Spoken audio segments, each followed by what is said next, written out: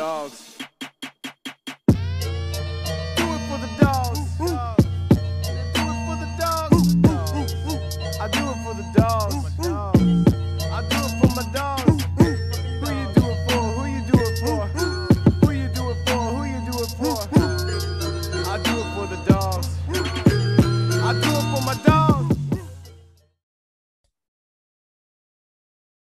Welcome back to another episode of Dogs Off the Leash. Joining me always is Keegan Chanel. I am Chio Chibuye, and you guys know what it is. So, Keegan, we are here now in middle of July with some news. It hasn't been, June did not really end as exciting as we kind of thought, being that we missed on Arch Manning on the recruiting trail, ended up going to Texas, giving them a huge boost in the rankings. But Georgia has not been a slouch.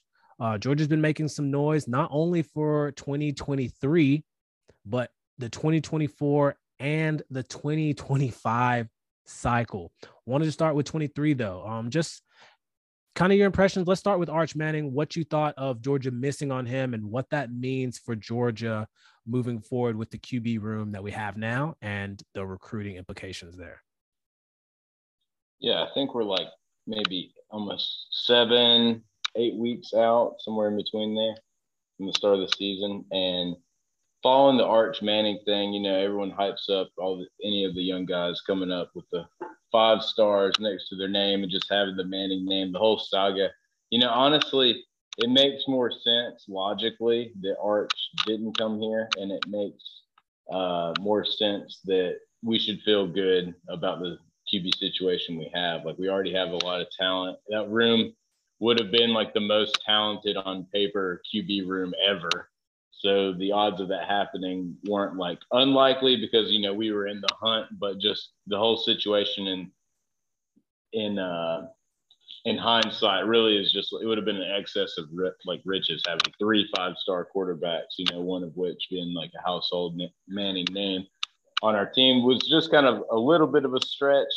It would have been cool. I would have loved it. But overall, Georgia's in a good position. We didn't need Arch Manning to have a great QB room. Like Kirby said it himself, it's his best QB room he's had, and it might be, you know, top 3 ever in Georgia history. So I think we just have a lot of talent on paper. You know, it's like who's going to show up and, you know, prove that their stars mean something. That's a different story. But I'm not like hurt by it. I was disappointed on an investment level at first, but then, you know, it makes sense and the day goes on, and it just makes the state of Texas more interesting. I can't wait to see those Texas A&M matchups with the amount of talent finally kind of, you know, evening out over there, because Texas is one of the big football states. They do have, you know, 2 of the best programs ever, some of the best fan bases. So it'll be cool to see that rivalry pop off in the future, and we keep moving on now. I know we got some big recruits. Speaking of recruits, you know, it's kind of all we got as football fans to talk about in the off season. Hopefully that's what you're talking about, not any kind of coaching drama.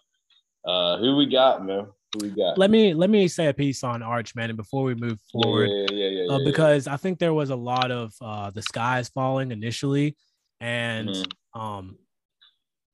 and not just that we're past it now, but like on the boards, like if you watch, people are always just like, oh, what is, like, Georgia's like, we failed because we have Arch Manning. Like, take a second and look at the QB room. We've got a national defending quarterback coming back for an extra year. Carson Beck and Brock Vandagriff are going to be competing for next year, and whoever starts there will start probably next year and then one more year. Granted, Carson Beck doesn't come next year and have an NFL type caliber draft worthy season. And then we've got, honestly, some people want to nitpick about the arm strength and the you know, the dual threat ability that Brock Vandagriff and the quarterback from Rabun County has after him. Why is his name escaping me? What's the youngest? Gunnar Stockton. I think he's probably the most talented out of the bunch. I mean, anybody who breaks Deshaun Watson and Trevor Lawrence's high school quarterback records for passing or touchdowns or whatever it is, that guy's going to be serious. Especially with the team that we're building here. So, you know, try to tell people like we're good on that. You don't have to have a 5-star every year because quarterbacks can't play every year. You want a quarterback that's at least good enough to play for 2 years, get drafted. So one year gap, completely fine. So good for Texas, good for Arch Manning. He will bring that program back to prominence. He is the program now. It just makes sense instead of like, oh, a national championship in Georgia got a good quarterback. So that's good for him and his brand. Best of luck to him and the Manning family all the way around. But yes, let's focus back on Georgia. For the class of 2023, Glenn Schumann is going bonkers right now. Absolutely bonkers right now. We recently landed Raylan Wilson, an inside linebacker from Tallahassee, Florida, was committed to the University of Michigan, decided to decommit, and then shortly after commit to the University of Georgia. This guy is talented, is really an understatement. 6'2", 220, runs like a horse. His father, I believe, was a professional athlete as well. So the genes are all there. He's the number 72 overall commit for the 2023 class. And he now joins CJ Allen. So again, Glenn Schumann is putting together another impressive linebacking room. Keegan, I don't know if you watched any film. I'll tell you right now, this guy can run. But what are your initial thoughts on Raylan Wilson and the type of players that we see Glenn Schumann bring in to this program and put out to the NFL on a consistent basis? Well, you're kind of just hoping that the inside. So at the position of linebacker in general, I would say that linebacker at Georgia is, it's right up there with running back and tight end. And you have the history of, you got a guy like Roquan, who's proven himself now in the NFL level, but at the college level was extremely dominant, Butkus Award winner. Really just left a legacy at Georgia. Stepping into his shoes, you got Nakobe Dean, who also Butkus Award winner, elite star, just a big reason that Georgia was able to capture that national title, the heartbeat of the defense as far as just the spoken leader, and kind of got snubbed at the NFL draft. But, I think the Eagles got still, but just that legacy of the position. So Raylan Wilson kind of reminds me of those guys. And it's just amazing that the song keeps on playing here at Georgia, especially that position. And it is a matter of having elite talent at positions. And when you really get into it like we are, you see that like position coaches are as important as head coach hires in the overall scheme of things. Like the head coach might, put his staff together. Maybe like the right coach has the right eye for putting the staff together. But like the position coaches really can lock down a position for years to come and like have a dynasty, so to speak, of talent at that position for, stretches of 3, 5, 6, 10, however many years. And, it's hard to sustain and keep the position coaches that are going to recruit at an elite level, develop at an elite level. But right here, Glenn Schumann really has a dynasty going and guys he's able to do that with. And Raylan Wilson has that elite speed, that lockdown, run across the field, close it down speed that we saw from Roquan and Nakobe Dean. And honestly, those guys are like, they're just, it's hard to find other guys like that. You had maybe, what is it, Devin White from LSU? Yeah. Was kind of that vein. type of mold. Yeah. That's a rare thing in the football game today, modern football. I would almost argue that you could call the inside linebackers of that mold. Those guys are like, just kind of like how some tight ends are basically receivers. These type of linebackers are really like super safeties, honestly. Yes. We're looking at like how they close, how they have that ability to cover. The athleticism. Yes. The length. Yeah. So that's cool that they're doing that. And that's kind of what we're seeing. And I think Raylan Wilson has the potential to be that kind of guy at Georgia. So really a solid lockdown of that position. And that's really all we got. If we had just above average players at the positions that you might not think of being elite at Georgia, and then, a continuation of locking down the elite talent at the positions we know of, you're going to be in the conversation, at the bare minimum. So it just gives you some confidence that we're not going to go 0-12 this year, and that these guys are going to have a chance to compete with anybody. So. Yeah, Schumann is on top of it, and like I said, he joins an already talented linebacker in C.J. Allen, and then the next target, another Florida boy, in Troy Boyles. Yeah, Boyles. I think it's Bowles. Okay, Bowles. Yeah, sorry, Boyles. Bowles.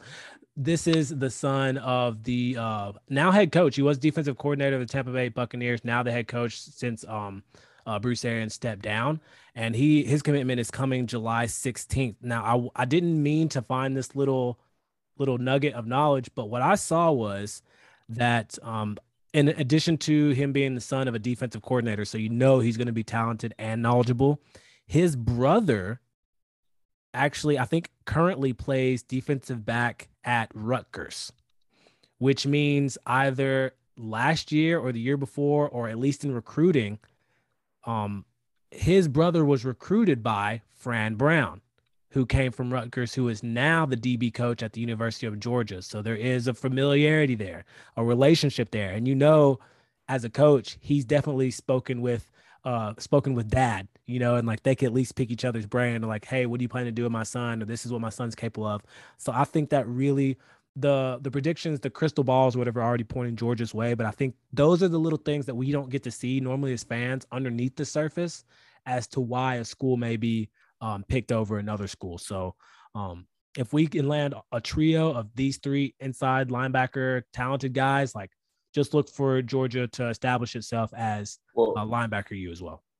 Yeah, and these guys all know each other. Like C.J. Allen's tweeting about this very thing, talking about, getting the trifecta or the trilogy or any other try words you want to throw in there. And I feel like these guys might have more of a connection. It'd be interesting to see. But I think anytime you have the guys that pair up well and become friends in recruiting, that's kind of a trend we're seeing.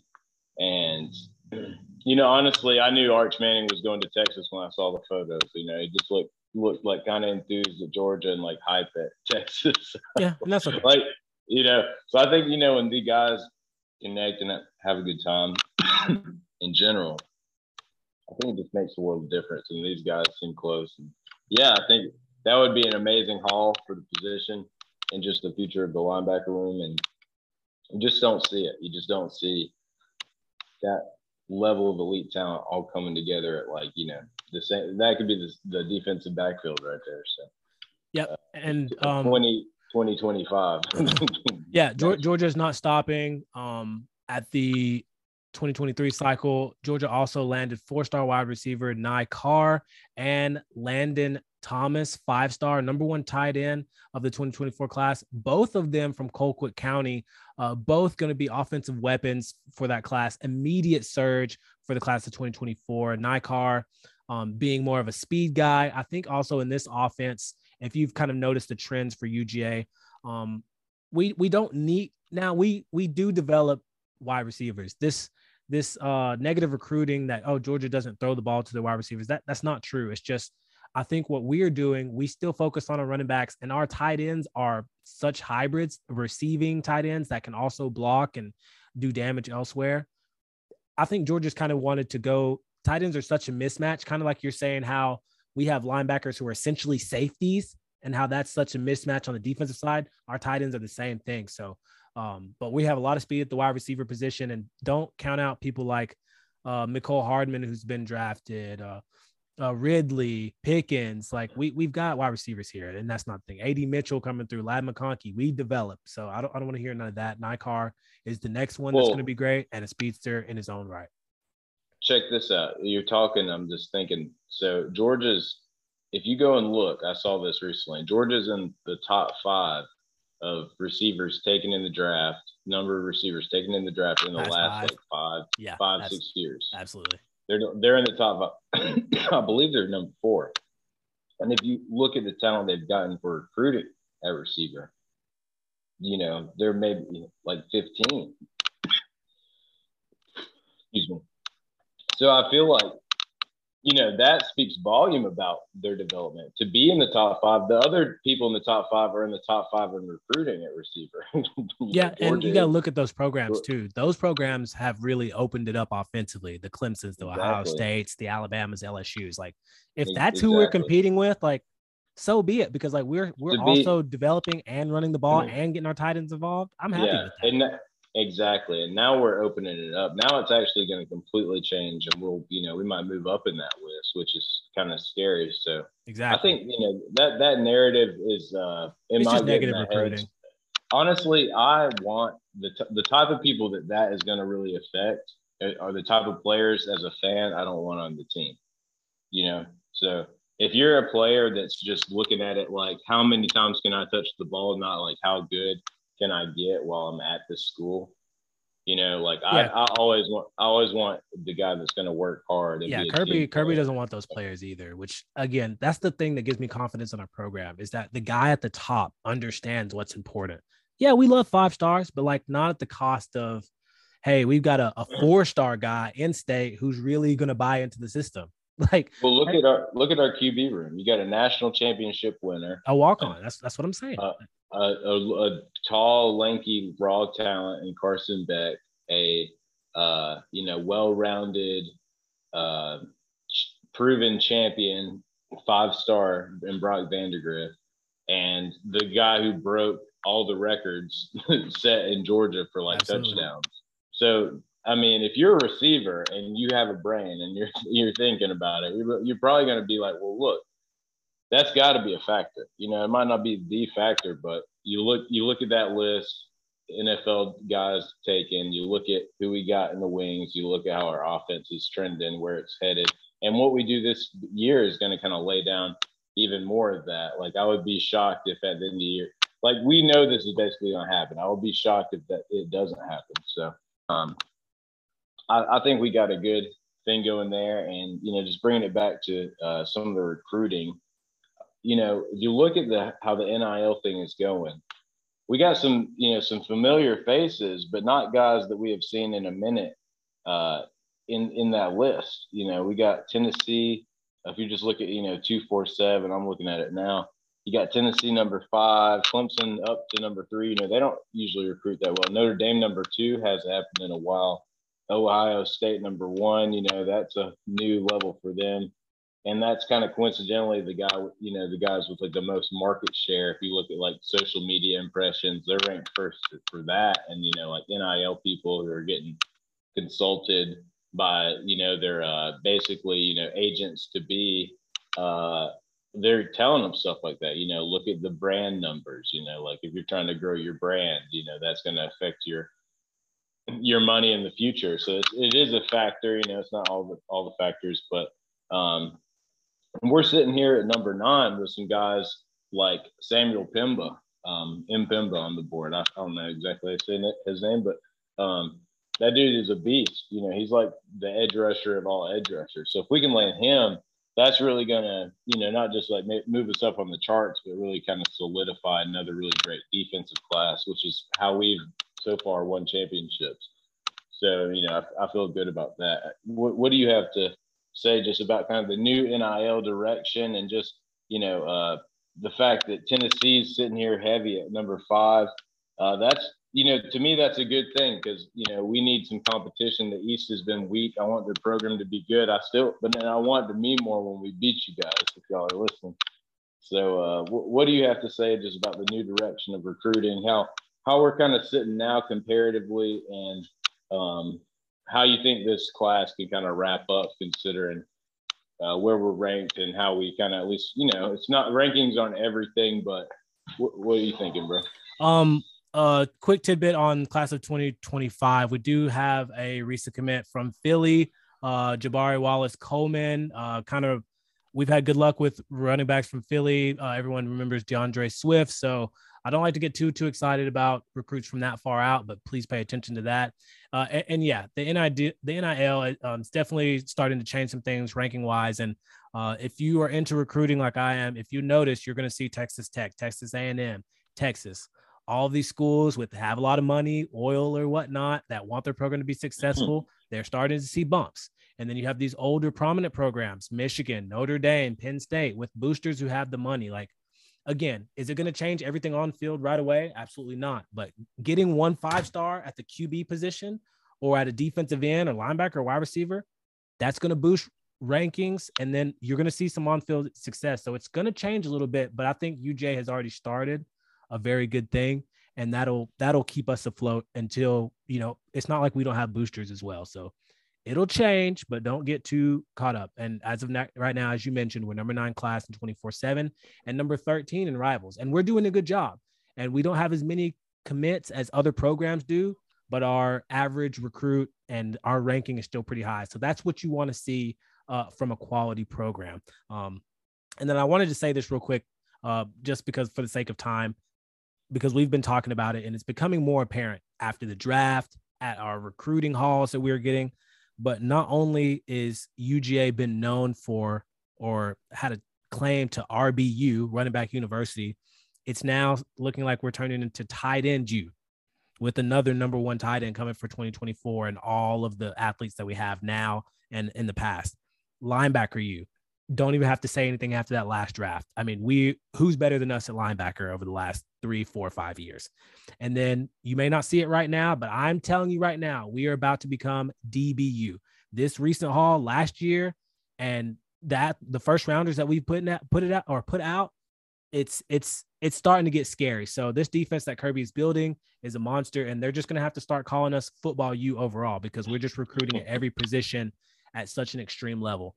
But quickly, before we run out of time here, SEC Media Days are next week in Atlanta. The Dogs will have their time on stage next Wednesday. And obviously the Bulldogs are going to take Stetson Bennett, national champion quarterback, Nolan Smith, D-end, and then SV, PG, Cedric Van Pran Granger, the leader of the offensive line.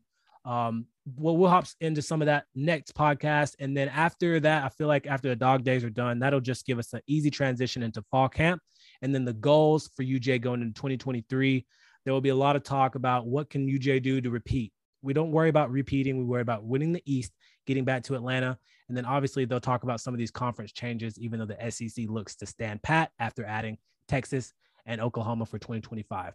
Keegan, appreciate you so much. Dog Nation, it is always a pleasure. And as always, guys, you know what it is. Off the leash.